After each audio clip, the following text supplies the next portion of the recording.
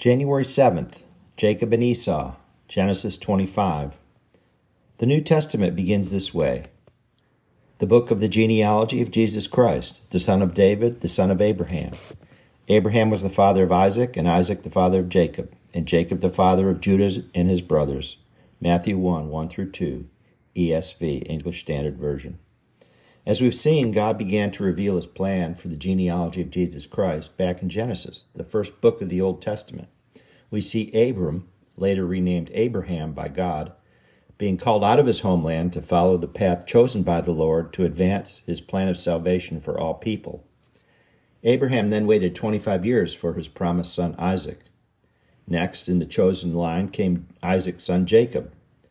Jacob is a critical member of the genealogy of Jesus Christ. He's the father of the 12 tribes of Israel, including Judah, the one through whom Jesus would later appear.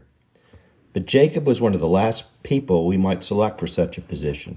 Often crafty and manipulative and outright deceptive in his youth, Jacob was one we would probably want to stay away from. But God saw the potential for great faith in his heart.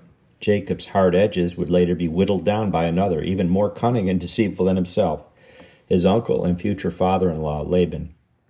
Their relationship would prove to be a humbling challenge for Jacob, bringing him to the point of surrender to a loving God for relief and deliverance.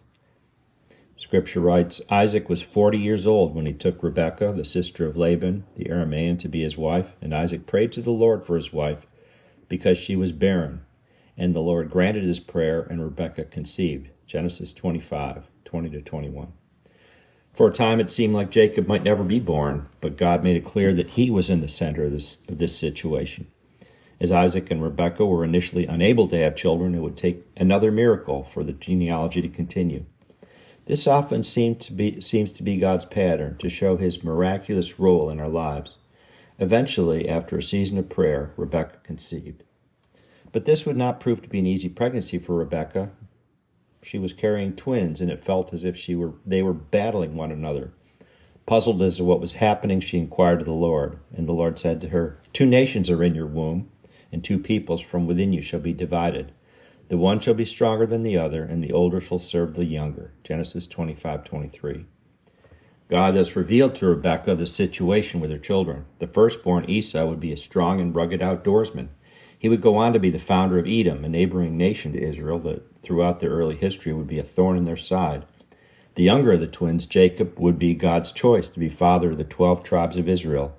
He would later be given the name Israel by God. Jacob's son Judah would then further the regal line of kings, leading to the Messiah, Jesus Christ, who Scripture refers to as the Lion of Judah in Revelation 5:5.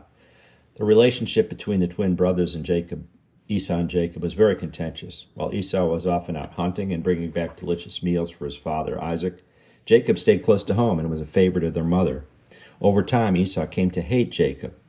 He believed that Jacob stole 2 things from him, his birthright as the firstborn and their father Isaac's spiritual blessing. This blessing was a major event, and all the family members were well aware of its reality and power in God. But God honored the blessing even though it was acquired by Jacob through deceit rather than faith.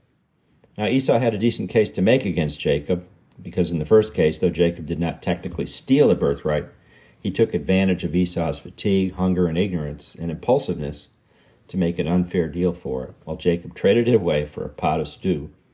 In the second case, however, Jacob, at the urging of his mother, used outright deception to steal Isaac's blessing from Esau. Perhaps Jacob felt entitled to do it because he was now owner of the birthright and the blessing was associated with it, but clearly Jacob did not consider his brother's interests in the matter. As a result, Esau was livid and planned to kill Jacob as soon as his father Isaac died, perhaps in part to reclaim the birthright. Rebekah learned of the plan, and Jacob was forced to flee for what would turn out to be 20 years away from home. Reflection.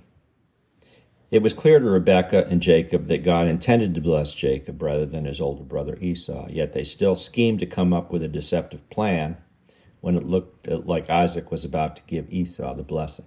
Their plan might have worked, but it brought many negative consequences. Where in our lives are we unwisely trying to help God along with things that we want him to do for us? Let us pray. Father, we bring all of our faults, failures, and shortcomings to the cross of Christ for your forgiveness and healing. Grant us faith to trust in you, in your good plan for the things we're waiting for in our lives. Help us to walk with you now and throughout all eternity. We ask this in Jesus' name. Amen.